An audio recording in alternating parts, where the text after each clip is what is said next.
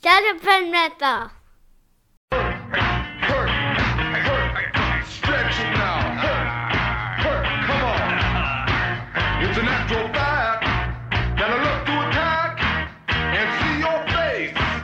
Make love to the mat, and it's no lie that I'm black for your eyes. 'Cause I like to hurt people, and you better know why. Like to hurt people. I like to hurt people. I like to hurt them good. Hurt. Come on, I'm gonna mangle you good. Hello, wrestling fans, and welcome to Shut Up and Wrestle, an old school wrestling podcast about good conversations and great stories. I am your host, Brian R. Solomon, and welcome to episode number 68, featuring my special guest and PWI collaborator, the French-Canadian wrestling historian and writer, Pat Laprade. We'll get to Pat in just a moment. Want to make mention of a couple of quick things. Want to get this out of the way right away because I've been talking about this for the past few weeks, but as this episode is being posted, coming up the following week, I will be on my mini library tour in Michigan in support of Blood and Fire, the unbelievable real-life story of wrestling's original Sheik. So if you happen to be in the area, come by and say hi. On Monday, May 22nd, I'll be at the Community Library in Charlotte, Michigan. On Tuesday, May 23rd, I will be at the Community District Library in Corona, Michigan. And on Wednesday, May 24th, I will be at the St. Clair Community Library in Port Huron, Michigan. I'll be doing a little reading from Blood and Fire. I'll be talking about the book. I'll be taking some questions. It'll be fun. Come on down. Looking forward to it. Also want to mention right now from Inside the Ropes magazine, this is a cool one. I'm proud of this one. Issue number 33. It's got Gunther on the cover. It just went up for pre-sale on their website. And it has my feature article on the 60th anniversary of Bruno Sammartino winning the Worldwide Wrestling Federation Heavyweight Championship of the world from Buddy Rogers in Madison Square Garden, May 17th, 1963. And we are now hitting the 60th anniversary of that. And I got to kind of delve into the history of how the match happened, the real life rivalry, everything that led up to it in the careers of Sammartino and Rogers and Vince Sr. and all the intrigue. For listeners of this show, you're going to love it. Please check it out. InsideTheRopesMagazine.com. You can pre-order it there. It should be available very soon. It does come from the UK. So if you are in North America, it may take a little longer to get to you, but it's worth picking up. Issue 33, Inside the Ropes, with Gunther on the cover. Now, having said all that, without further ado, let us get to this week's interview with Pat. Now, a while back when the show first started, in the early weeks of the show, I had Pat's longtime contributor, Bertrand Hébert, on the show. So now, at long last, I complete the cycle. Pat Laprade is my guest on Shut Up and Wrestle, and I will take you to that conversation right now.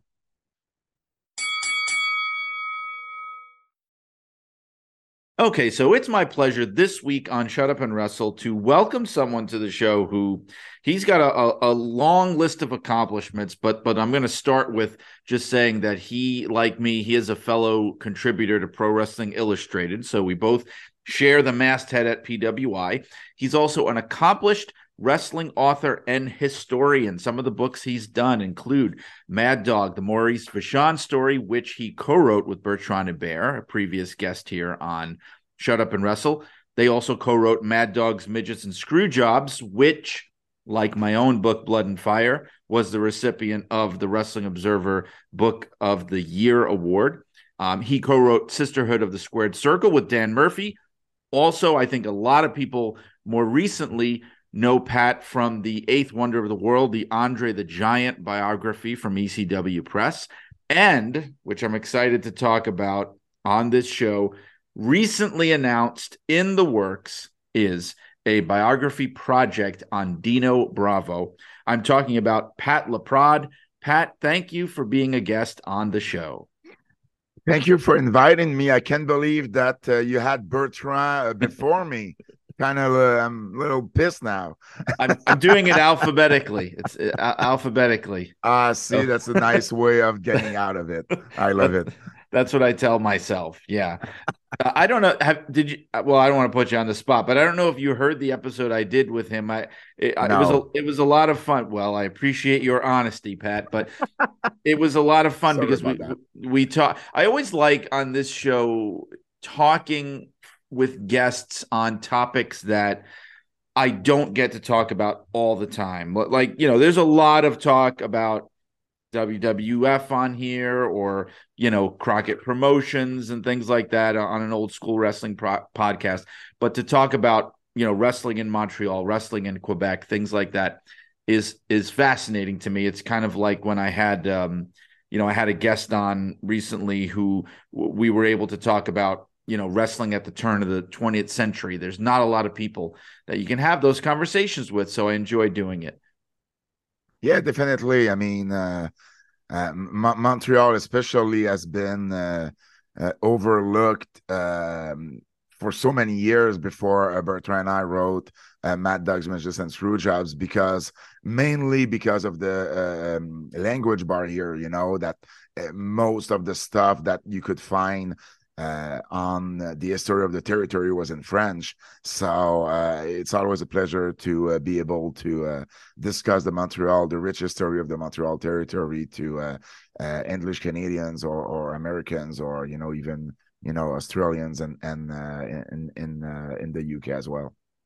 And I have to say too that I've really gained an appreciation, and I think it needs to be said, of how, and I think American fans especially really need to understand this, what a different world you're talking about when you're talking about wrestling in Quebec. Because a lot of times American fans and even people interested in wrestling history, they'll lump all of Canadian wrestling history together. Like, and I know it's a pet peeve of Bertrand, because I'm not going to mention any names, but he and I, he'll know this when he hears this. We were on a podcast together. It was like a panel discussion, and it was visual, and I could see him doing his best to remain composed as the hosts and people. They wanted to, oh, Bertrand, you're a Canadian wrestling historian. Let's talk about, Stu Hart, and let's talk about the Maple Leaf Gardens and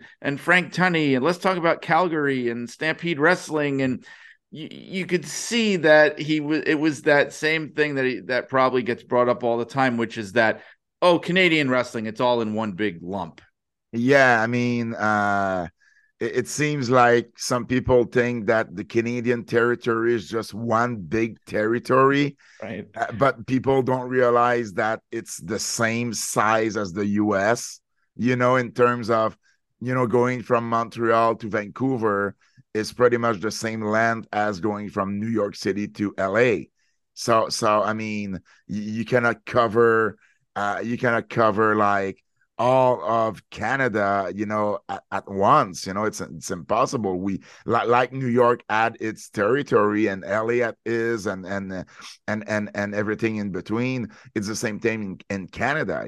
So whatever happened in Vancouver when I was 8 years old, I have no idea. Unless I take the time to research it, of course. And there's some of it that I know because we read about the history of pro wrestling, but I don't know much about I mean, I know what I know about Vancouver as much as I know what I know about, I don't know, Portland, Oregon. And it's funny because it's not only in the wrestling world.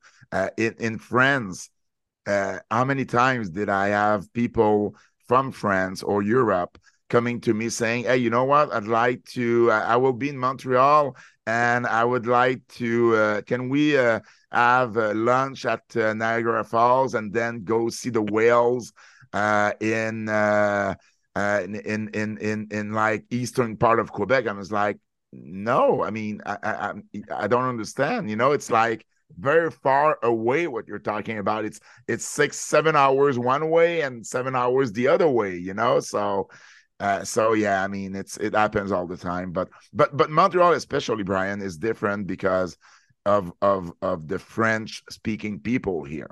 That's the main difference, I would say, between all the territories, the wrestling territories in Canada. Vancouver, Calgary, Winnipeg, Toronto, the Maritimes, they all share the same language. But in Quebec, it's a whole different ballgame because of the French speaking people who are wanting to root for French speaking stars.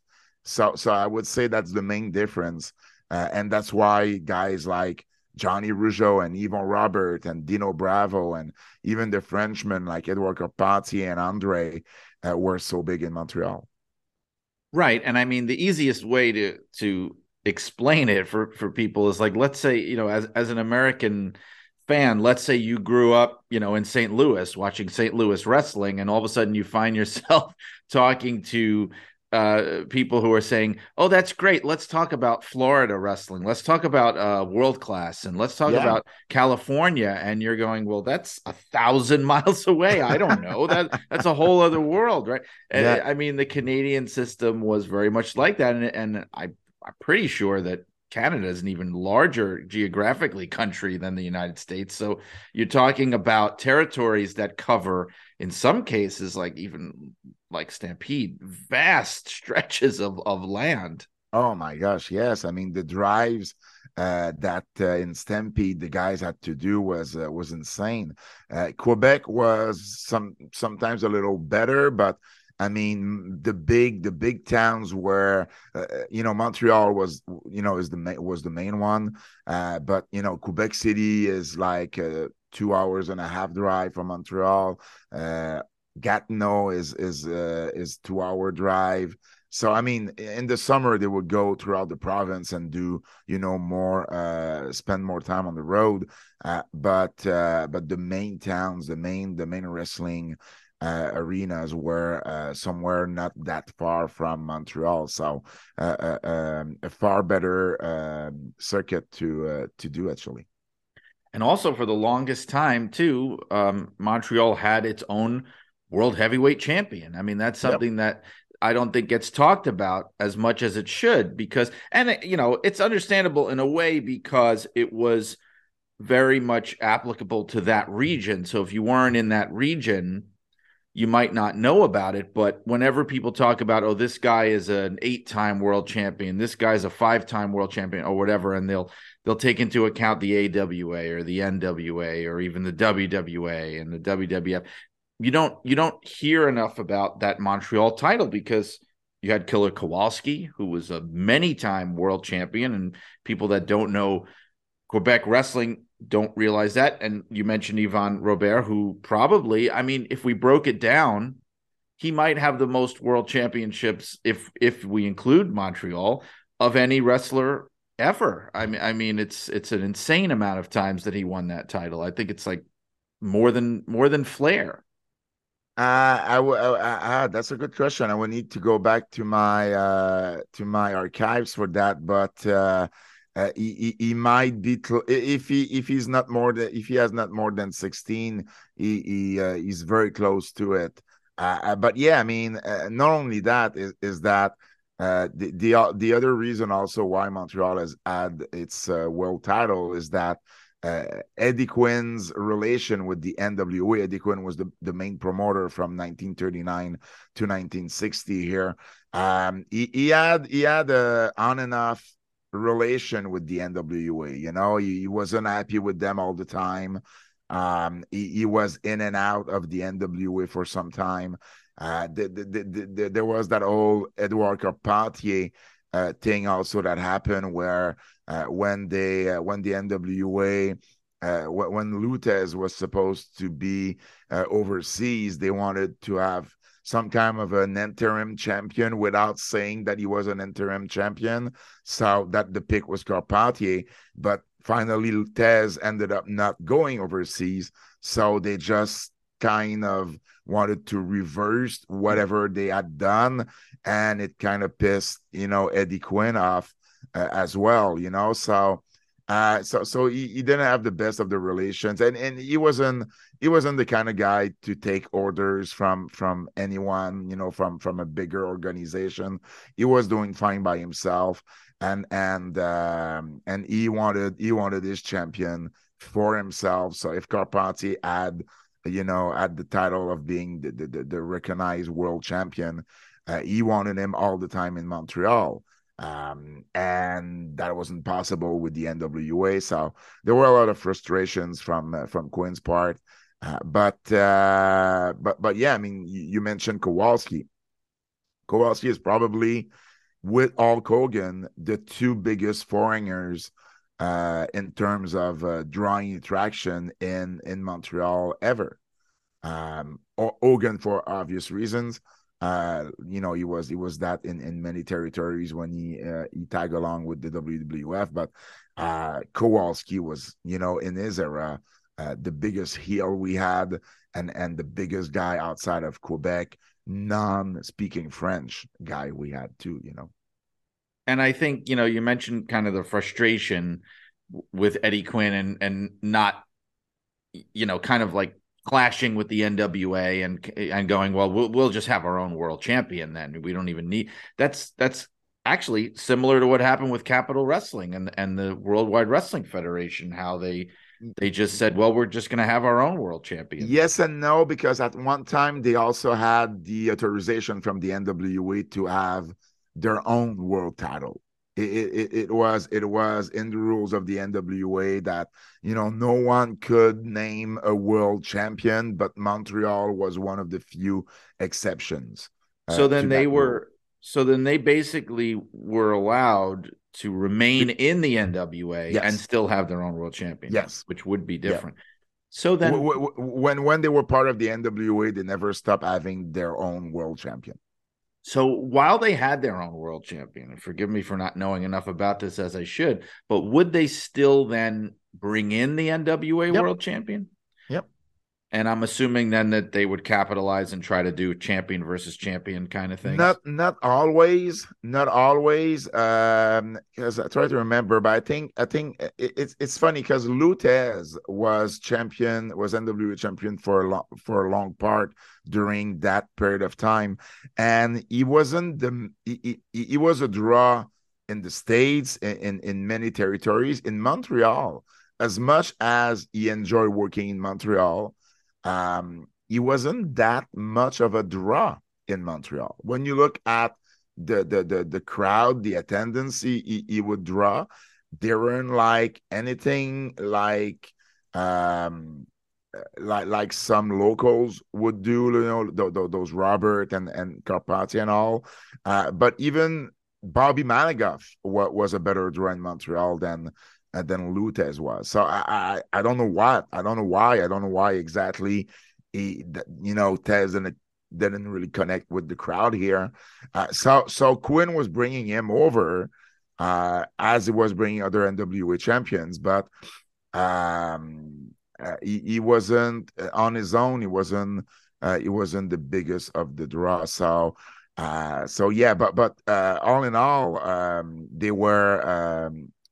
It was more confusing, I think, for the newspapers sometimes to try to figure out, well, this is the NWA World Champion, and this is what the Montreal Athletic Commission World Champion. So sometimes in newspapers they wouldn't mix all that up, for obvious reasons. But but when you take the time to research it, you can figure out, what was what. And they would have, even here in the US, that there would be, especially in earlier generations, there would be athletic commissions of states that would have their own, like the New York State Athletic Commission had its own, I think in the 30s and 40s, they had their own world heavyweight champion, which sometimes would overlap with the National Wrestling Association world champion, but not always. And you mentioned Thez, there were spots where he apparently was not a big draw. This would happen. New York was another place where he historically didn't do all that well, like bringing him in the 50s to Madison Square Garden. And I think that's why they would just say, you know what, we're good. Like, and they would have somebody like Antonino Rocca, who would be their top guy. And they didn't even really have a world champion, and the fans didn't seem to care so much in New York. And I think also that's probably why Thez didn't really like Rocca very much. I think there was a little bit of annoyance and bitterness there, but there were spots like that where Thez was not that much of a draw. Well, there you go. So Montreal was also one of them. He really enjoyed working here, and I spoke to Charlie Thez many times, and she confirmed that Montreal always had a special place in Lou's heart. He made sure that a guy like Buddy Rogers would be taken care of here, by Eddie Quinn. So I mean, Montreal was he really liked Quinn. So, but unfortunately, the fans didn't respond the same way. It's not like he wasn't drawing anything. No. I don't want to Yeah, be. I don't mean that he was just like a bomb, but he Of course wasn't not. the top No, draw, no, right? no, exactly. Yeah. And the Carpentier thing, like you mentioned there, where they sort of tried to do this weird angle, right, where they could get the belt onto Carpentier and I think their goal was to have it's kind of similar to what they do now, or to have some dispute. Like they wanted to manufacture dispute who is the real NWA world champion, so that eventually they could have a unification. But it wound up backfiring on them, because you had all these kind of enterprising promoters all over who were kind of going into business for themselves. Like there were a few different versions, California and others, of promotions basically at the AWA building these world titles around Carpentier and creating a whole new lineage in a way that I don't think the NWA planned, and I don't think that they were happy about either. No, exactly. I mean, and the confusion part is real, because when you look at the finish of the Tez and Carpentier match, it's like, okay, so the title changed, I believe, by DQ, which is kind of rare in pro wrestling. So that was one of the dispute. They wanted an easy way out, so when Tez would come back from overseas, he could retake his title, just by saying, well, a title shouldn't change hand, by DQ or something. So I'm still the world champion, and Carpentier would then say, well, I beat you, so I'm the world champion. You do a match, Carpentier lose, and Tez is back on top, and you can just, do the narrative that Tez never lost his title, right? So that was, but still, they wanted someone with the physical belt to tour the NWA territories while Tez would be away. So that's why they needed Carpentier. And it's funny, because when I met Carpentier about it, I'm one of the few people who actually spoke to him about that whole thing. And he didn't know. He just, I mean, that was probably 50 years after the facts, but he simply didn't know that they wanted like a kind of an interim champion. He wasn't told. That's so interesting. And Yeah. I'm not surprised, why would you tell the talent about that? Why would you frustrate the talent by saying that you just want him, to replace Tez? In the meantime, you don't have to do that. So you can just say, you know what, you're winning the title, and then do something else. Well, you know what, you're losing the title. So yeah, he wasn't aware about that at all. He knew that there was some controversy around it, especially coming from Quinn, but didn't know that information. So yeah, interesting. Yeah, it's interesting how they would keep talent in the dark. Yep. To that degree. And I think, they may try to do that now, but it's so much harder to do because of the internet and social media and rumors getting out. I mean, even back then, if a rumor got out, if somebody found out about it, it would be a lot harder for the rumor to be spread around. You can't exactly. it's today it's lightning fast. But I didn't even realize that he didn't have any awareness of it until much later. That's really interesting. Yeah, it was an interesting conversation. But I also want to talk about Dino Bravo, because this is Mhm. really interesting to me now for people that have followed your books and read your books and the stuff you've done with Bertrand and the stuff you've done with Dan. And forgive me, is this new book, is this also with Bertrand? Yeah. Okay. So, and it's a biography of Dino Bravo. How did that come about? Well, when you look at projects that we can do on Quebec wrestlers, the list, or people that were like a big name in Quebec, we've done Mad Dog Vachon, we've done a book on the history of Quebec wrestling, we've done Andre. There's not that many projects that can be done on a worldwide level, so Bravo was one of them, obviously because the way that he died, and his implication into the organized crime and the mob and all that. So it's a project that we had in mind for a certain time. After Andre, I ended up working on another book, a hockey book. Bertrand work on another biography locally here. But we always thought that Bravo was a good one, and ECW Press wanted to do it. Our friends at ECW Press wanted to do it, but they wanted to do a true crime story about it. They didn't want your typical biography or wrestling biography. And we're like, okay, cool. Well, I mean, we're up to the challenge. It's we've never wrote any true crime books. But you know what? If there's one story about a pro wrestler that fits the mold of a true crime book, it's Dino Bravo, right? I mean, there's like you could say the same with, I'm guessing, Bruiser Brody, but there's like very few individual in pro wrestling history where you can really do that. And Bravo is one of them, by the way, that he got killed, being shot, at his home, being found by his wife and his little daughter, who thankfully was sleeping in her mother's arm when she opened the door.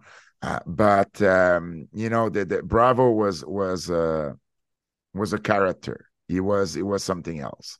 He had the Dino Bravo that we had here during the 1980s when international wrestling is so different than the Dino Bravo that you guys have seen with the WWF.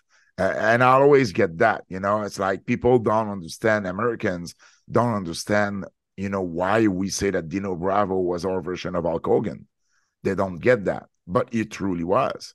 He had this fire, in his promo. He really connected with the crowd. He was this big, strong, muscle guy, and he was booked as such as well. He was booked as the biggest name in the territory from the early 1980s to 1986. Yeah, 86 when he left for Vince, and he was my first. It was my first wrestling favorite before Hulk Hogan. I was a huge fan of Bravo when I was young, and rightfully so. He was the main draw. He was, at the end of the day, he's one of the most popular wrestlers to ever step foot in a wrestling ring in the province of Quebec. Just behind Yvon Robert and Johnny Rougeau, and that's pretty much the list, just before Rougeau and Robert. So doing a book on him was something that we wanted to do. And true crime story of it was the way ECW Press wanted it to be done. And we're like, okay, let's do that. So the book itself, is it going to be kind of focused on those incidents? Is that going to be the bulk of the book, the organized crime and the incidents of his death and that whole kind of thing? Is that the specific topic of the book? It's going to be a big part of it, but I mean, the way we see things is that we're gonna have to explain who was Dino Bravo, and to explain that, we have to go back to his childhood, to his relation to his uncle by marriage, uh, who was Vic Cotroni, who was the mafia boss in Montreal at the time. We need to talk about his career. So to understand what happened at the end, you really need a full portrait of who was Dino Bravo. So that's our goal there. So basically, we're gonna take and use facts about Dino's life and career, and turn it into a true crime story. Because I don't think that we're gonna need to romance a lot of it for it to be a good story. It is a good story as it is. An unfortunate one, of course, because of the way he died, but it is a thrilling story. And of course, the big question is, who killed Dino Bravo? That's one of the mystery about Bravo, is that who did the job, and we're gonna try, and why, who and why. So we're gonna try to answer as much question as we can during this, in this book, and I'm sure it's gonna make for a very good story. I just don't want you guys to go missing or anything, so you might not want to dig too deep, I don't want to go missing either. I don't want to have to start my car at a distance for the rest of my life. So we're going to be careful. Thank you, Brian.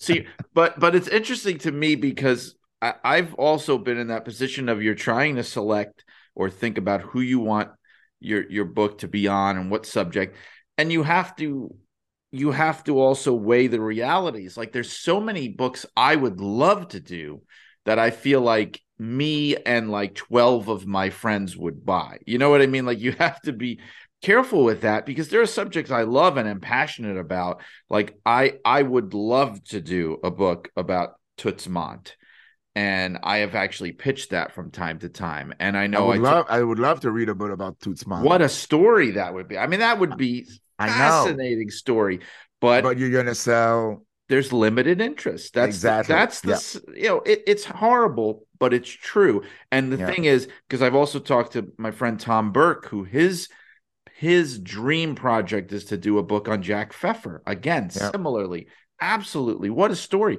Jim Barnett. I talked to Keith Greenberg about that, a book on Jim Barnett. It's tough because you're the one putting all the work in, the effort, the expenses, and it's got to be worthwhile in the end. And so when you think of like someone like a Dino Bravo, or like in my case, my newest one is Gorilla Monsoon. I love the idea, by the way. But it's a sweet spot for me, because you're thinking, okay, who is the person that you can write about old school wrestling, and you can talk about all these very interesting things from the past, but the project is carried by the fact that this is a person whose name carries a lot of recognition. They were a national star. They had an appeal in many different markets, but their roots also go back. Those are the kind of people that are very like ripe for biography, and I feel like Dino Bravo's in that category. Yeah, definitely. And when we announced the project, I mean, I was very happy with how, with the reaction that it got, with the way the news spread. I was really, really happy with this, because there's like a big interest in Quebec, of course. So probably there's going to be a French version of it. We're hoping so. But obviously there's a big interest elsewhere in the English market. And when you were asking, is the bulk of the book be around, his relation with organized crime and his death and all that?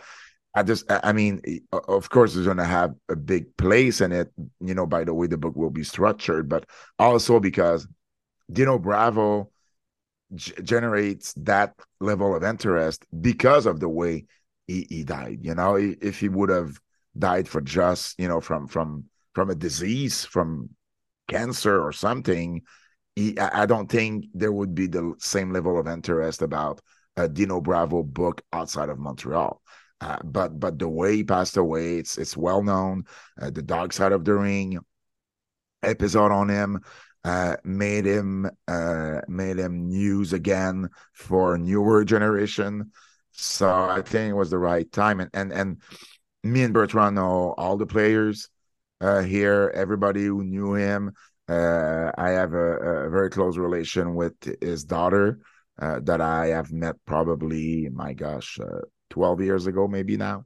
So and she puts a lot of trust in me, and we just celebrated its his 30th death anniversary in March, and you know, she did a few interviews with me in the media here because some media wanted to talk about that. So we're gonna be that's why I have no problem saying that we're gonna be close to the facts.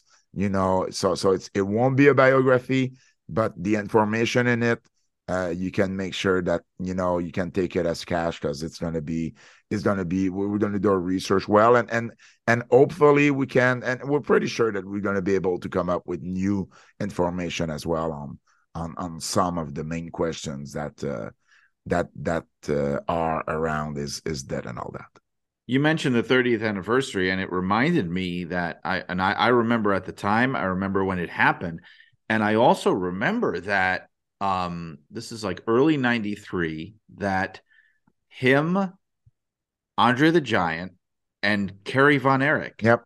all dying very close together within weeks of each other. And Yep. this was, I was about 18 years old, and this was really before the unfortunate kind of explosion of wrestler deaths that kind of started happening from drugs and steroids. And I always pinpoint it with like Eddie Gilbert. That felt like it was like one of the first ones like that really kind of set off this cascade. So this was before you heard a lot about wrestler deaths happening all together. So it was a shocking cluster. At least it was for me, I remember. And also because all three of them were huge stars, and they had been on the WWF platform. I mean, Andre the Giant, Kerry Von Erich, Dino Bravo right on top of each other. That was a shock at the time.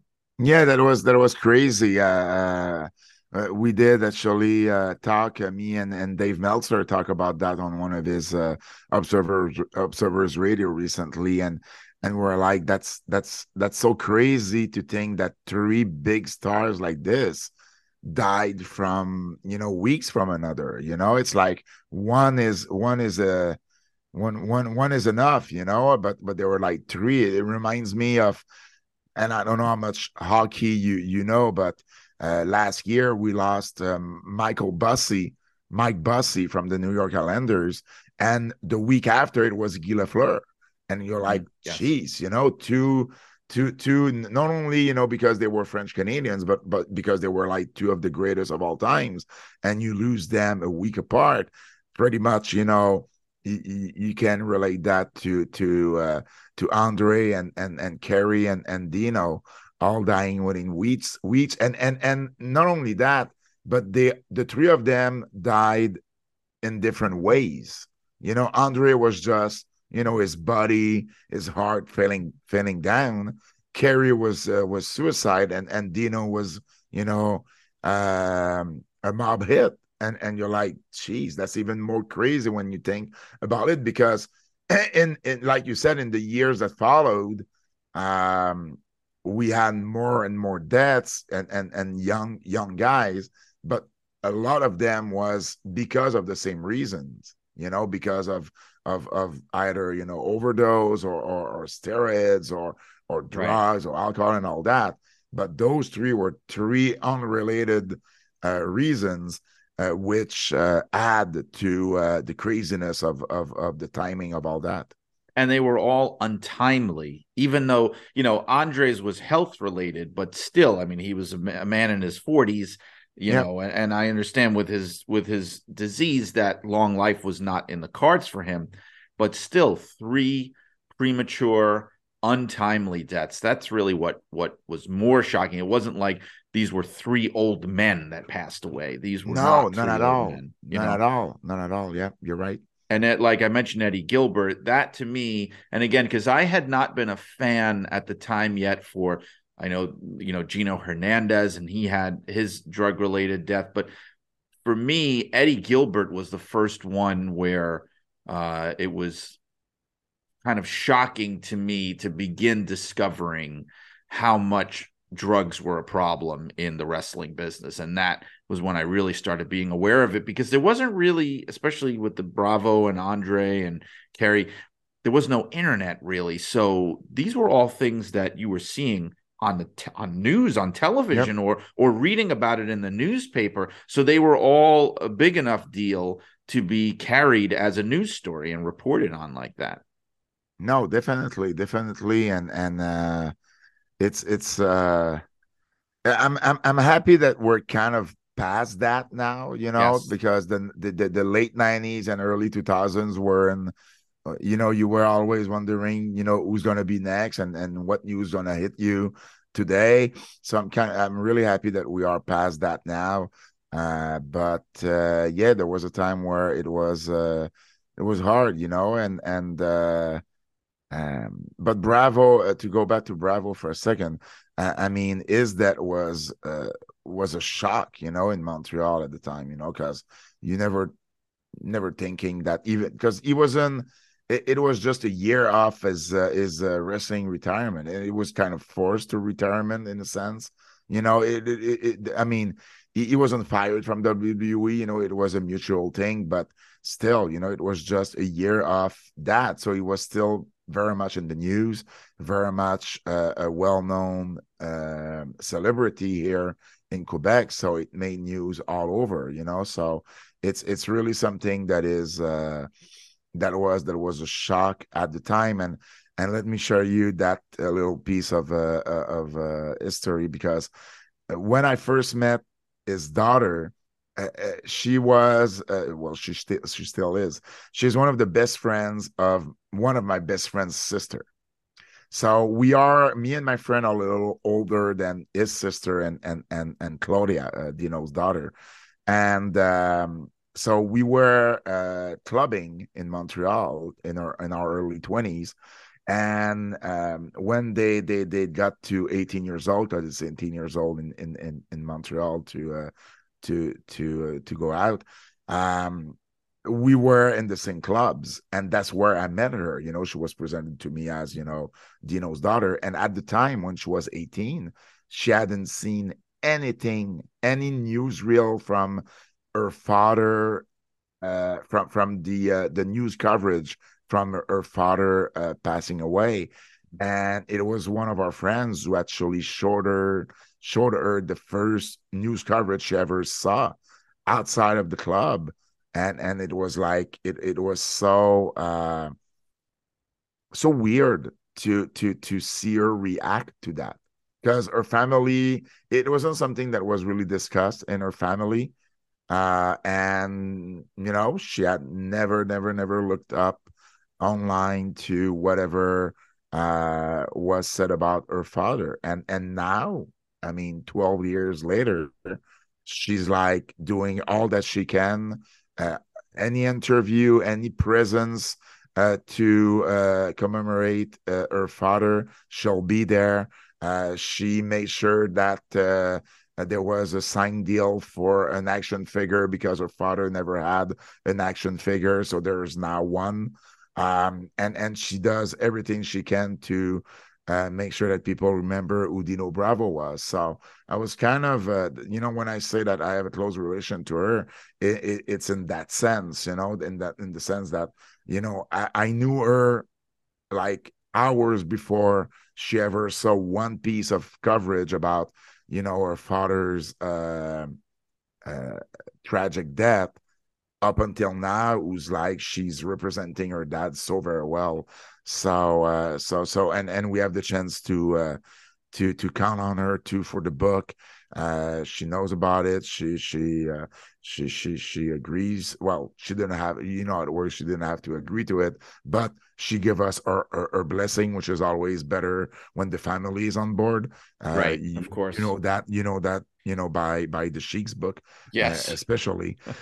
So yeah, I mean, it was a lucky meeting that I had with her, and I'm happy to have her on my side, with this project. So did she have an awareness at least that her dad had been a famous wrestler? Yes, yes, She knew that. yeah, she Okay. knew that. She had watched a few of his matches, but never went to see news coverage about the night he died. So Right. I have to imagine she was probably also sheltered from it by her family to a certain yes, degree, would you think? and the family doesn't really like to talk about it. Right. Dino's wife, Claudia's mother, gave 2 interviews in her lifetime. The first one to me for a written blog, a blog on for the 25th anniversary of his death 5 years ago, and the other one to the Dark Side of the Ring team. And I So think I was the guy, I was the middle guy for them to meet Claudia, and then through Claudia, they asked if they could talk to Deanne, and then she said yes, to my surprise, but she said yes. So, but she doesn't like to talk about it, and rightfully so. I mean, right, I right. cannot even imagine the images that goes through her mind every time the Dino Bravo's name is mentioned, because you know she opened the door and she saw him there, and that's a memory that I wouldn't want to have ever, so it's very hard on her still 30 years after the fact. Right. I mean that makes perfect sense. And I Yep. think that the Dark Side of the Ring episode, like that show has done this for a few different things.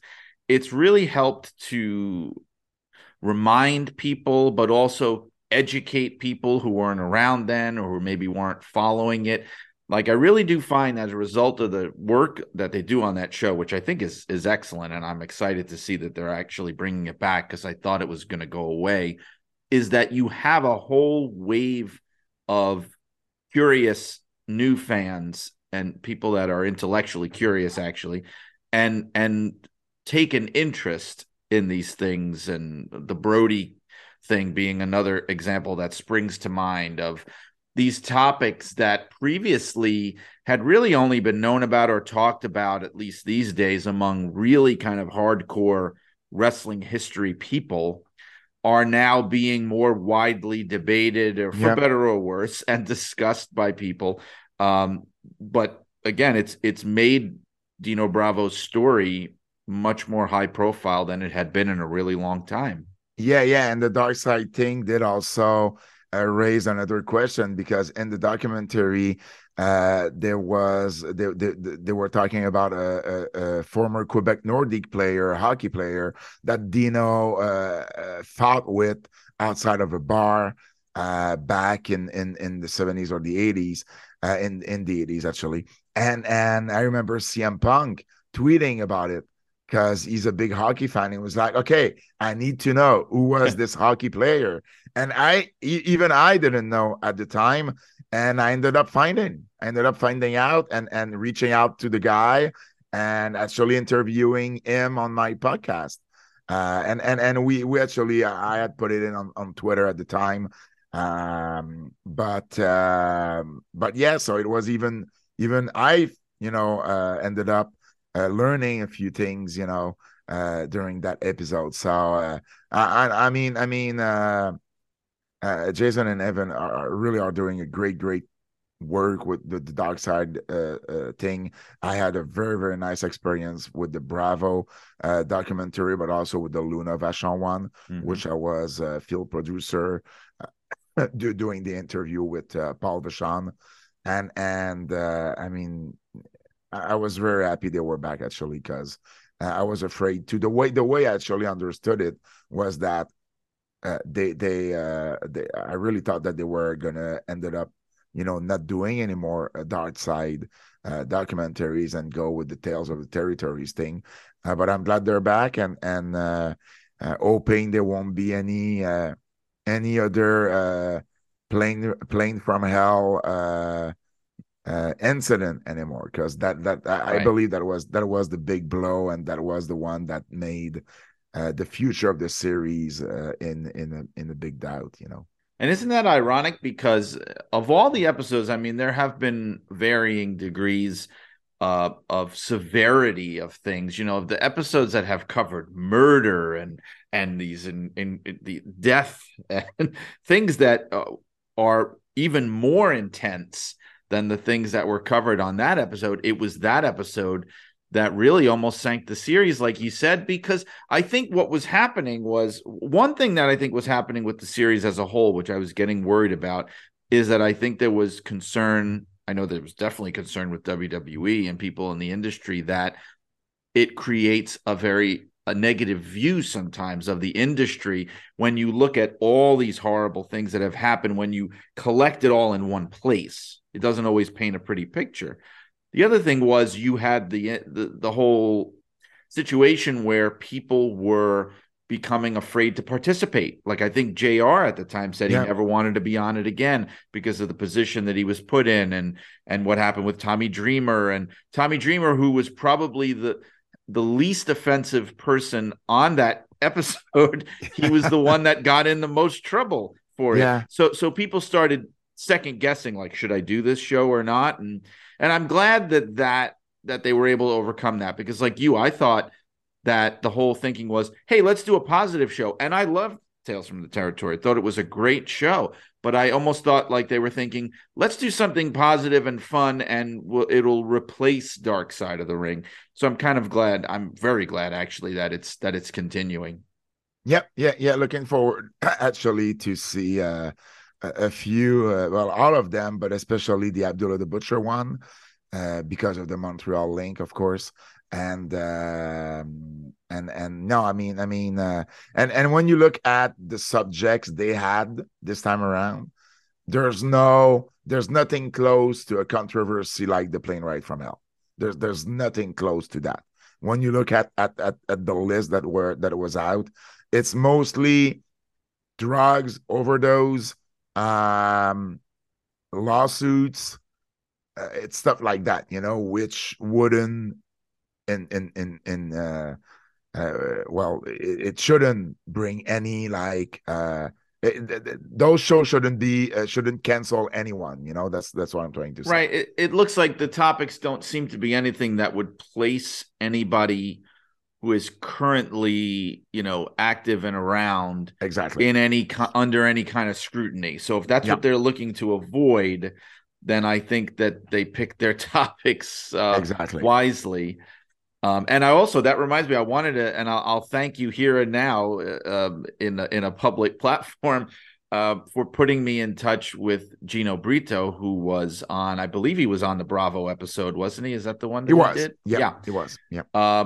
For my Gorilla Monsoon book, because Yeah. he was such a pleasure to talk to, and so he had such a great memory of specific things, which I found to be so valuable, because for people that don't know, if they know only certain parts of his career,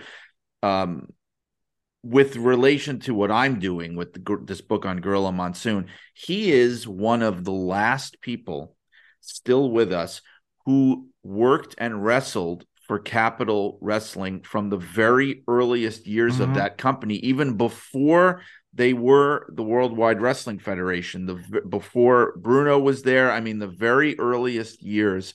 It's basically him, Mark Lewin, and I think Cowboy Bob Ellis. And I think that's really it. That is literally it as far as people that worked that early in that company's history. No, definitely. When because Gino lives like 15 minutes from where I live, and he's kind of he kind of became a grandfather figure for me, with years. I built up a very close relationship with him, which I'm very proud, because I mean, I still remember going to the Montreal Forum when I was a kid and asking for Gino Brito's autograph. And now, I cannot go to his home without his wife keeping me for dinner. Oh, I that's great. mean, yeah, she will stop talking to me if I don't stay. So and we have dinner, every, like, I don't know, every month and a half or so, and we call each other in between. So I'm very close to him, and I don't remember what exactly, but he started to tell me a story, and that included Gorilla Monsoon. I was like, "Oh, wait a minute, maybe it could be useful to a friend of mine." And he relies a lot on me, for that kind of things. He's not getting any younger. He's not on the internet. He doesn't have an email. He doesn't have a cell phone. He's very old school. But if I tell him, hey, you know what? There's this guy who's doing a book on Gorilla Monsoon. He's a good guy, be open with him, because, old school guys, how they are, Right, they want to right. keep their stories, or they won't say too much. I was like, hey, you know what? You can't tell him all the stories that you want to tell him, that's fine. He's doing a good job with the, wrestling history and all that. And he goes, okay, great, no problem. So there you go. Unfortunately, when the Dark Side of the Ring team wanted to interview him, he wasn't, health wise, he wasn't feeling as too good at the time. Mhm. It's better now, but he's 80. He's going to turn 82 in like a week or so. So sometimes he has ups and downs, and that was a down when they were planning to come here to interview him. He wasn't ready to do anything TV wise. So that's unfortunate, because Gino was the one who actually started Abdullah the Butcher. Him and his father, Jim, Jack Jack Britton, Britton. Yeah. who was also the promoter for midget wrestling. They started Abdullah in Windsor, because Gino and his father, lived in Windsor for a few years. So that's unfortunate that they couldn't have access to him. It was just a timing issue. If it was now, he would be okay. But yeah, every time I can get Gino to talk to someone about someone he knew well, I'm all for it, because he has a great memory, and like you said, he goes way back and have a very sharp memory of people he worked with or worked for or all that. So he's gonna be a precious help for my Dino Bravo book. Let me tell you Of this. course. He told me a bunch about Dino already, and I know that he didn't tell me all, because every time I go and have dinner with him or talk to him on the phone, these guys, they kill me, man. They always come up with more stories. When I Yes. think they told me Yes. That's everything, true. they come up with something else. It's like Ray Rougeau. Ray Rougeau. I'm very close to Ray as well, and I don't know, like, during the pandemic, or no, a little before that, 2019 maybe. So like 6-7 years after we've done our book on the Montreal wrestling territory, Ray tells me for the first time that he has a big scrapbook with all of his matches, with like Jericho, the thing that Jericho did. Yeah. He has all of his matches from the first one. He was keeping record of who he wrestled, where it was, some of their notes, and he kept all those books. And I was like, but Ray, you never told me this. I mean, I don't get it. Even because I was looking for a date, and he said, "Yeah, I have that in one of my books." What books you're talking about, man? You never told me anything about books. And he even had the date that him, his father, and his uncle sold All Star Wrestling in 1976. And I was like, "Geez, I needed that date 6 years ago." So it's funny. They always come up with more things, and it's crazy. They probably forgot more about the history of wrestling that we'll ever know. Yeah, It's and crazy. it always makes you think that they're holding out, or they've got, like, because I've had that happen, and I even had it happen with Gino, where it all depends on, like, you may say something that will trigger something in their memory that if you didn't trigger it, they would never think to bring it up. No, And it makes exactly. you think, like, what other things do they know that just no one's ever bothered to ask them about, you know? Like I always get fixated almost to an obsessive degree when I'm doing this stuff on the little minutia and details about the person outside of wrestling.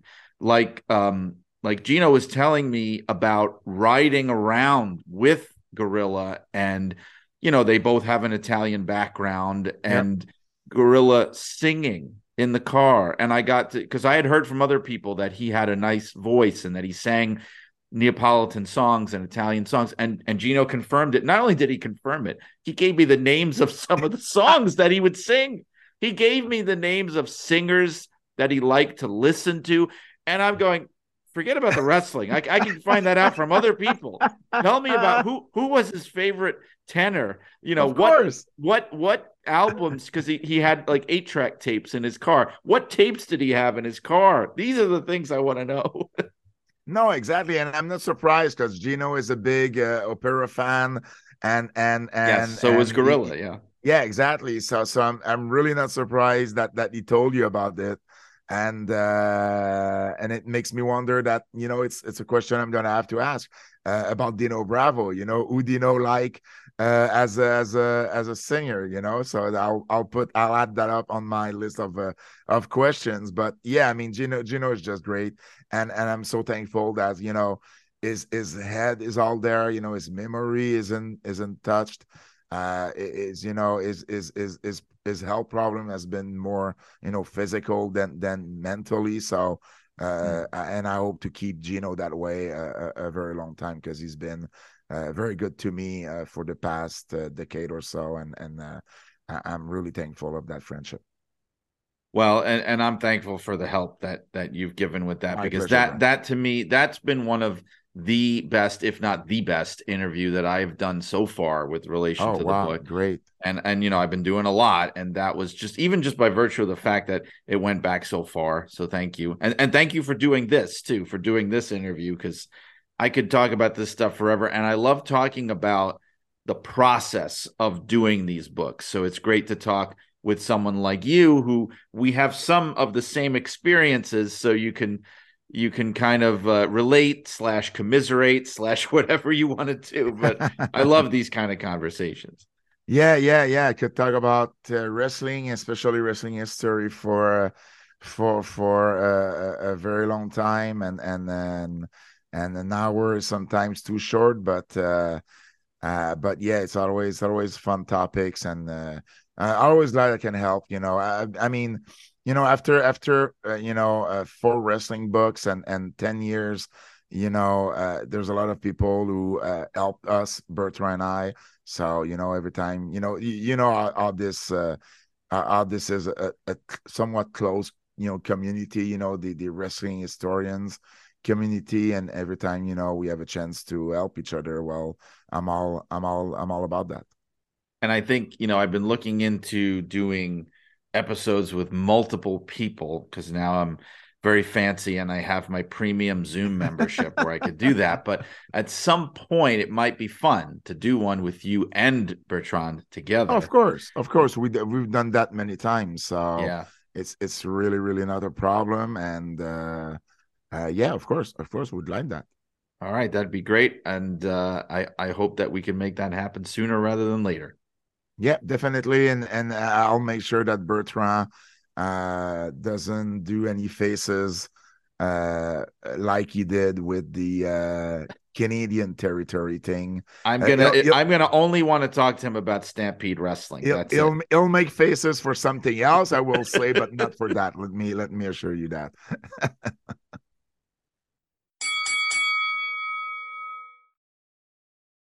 There you have it, folks.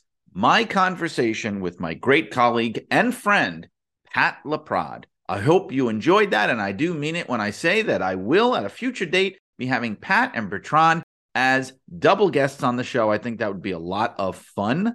As of right now, though, next week, coming up on the show, it's going to be episode 69. Cut out the giggling in the back, I hear you. And my special guest will be the AWA wrestling historian and all-around old-school wrestling super fan, George Shire. I know a lot of you folks out there know about George and his work, and I can tell you already this was a great conversation that I cannot wait to share with you next week. And keep listening to the show because I've got the great guests lined up as always in the weeks to come. This is going to be a big one. The author of Ringmaster, the brand new biography of Vince McMahon, Abraham Josephine Reisman, will be my guest on this show. I'm also going to be having Tim Keenan, the wrestling historian and author, among many others. So keep listening to Shut Up and Wrestle. And where can you find it? Our website is suawpod.com. That's a great place to go because it's the only place where you can have access to all past episodes, not just the episodes of the previous year. So anywhere else you go, you'll find the past year's worth of episodes. You can go to Spotify, Podcast Addict, Podbean, Apple Podcast, Google Podcast. Subscribe to it so you'll never miss an episode. It's worth it. And while you're at it, join the Shut Up and Wrestle Facebook group, Shut Up and Wrestle with Brian R. Solomon. We're getting perilously close to 1,000 members of the group. Help me make that a possibility. While you're at it, be sure to check out a lot of the other projects that I work on. Of course, there's the Wrestling News. We talk about it a lot here and on the other Arcadian Vanguard shows, thewrestlingnews.com. Check it out also on YouTube, on the Arcadian Vanguard YouTube page. It is your daily dose of wrestling news from Mike Sempervive, myself, and the rest of the Arcadian Vanguard team, so you don't want to miss it. Blood and Fire, the unbelievable real-life story of wrestling's original Sheik, can be acquired on Amazon.com, Barnes & Noble, and many other fine retailers in print, digital, and audio form. While you're at it, pick up my latest book, Superheroes, the history of a pop culture phenomenon from Ant-Man to Zorro. Brand new, hot off the presses. Pick it up, check it out, let me know what you think. The magazines that I write for, I mentioned Inside the Ropes magazine at the top. That's InsideTheRopesMagazine.com. There's also, of course, Pro Wrestling Illustrated. Get it at PWI-online.com. And while you're at it, take a listen to the PWI podcast because I'm the co-host with Al Castle. And we very recently had Mike Sempervive on as a guest. It was a great episode that I encourage you to check out and give a listen. If you're looking for me on social media, I can be found on Twitter and Instagram at Brian R. Solomon. I can also be found on Facebook. My author page on Facebook is Brian Solomon Writer. And on any of those social media platforms, you will find the link to my author website on the World Wide Web.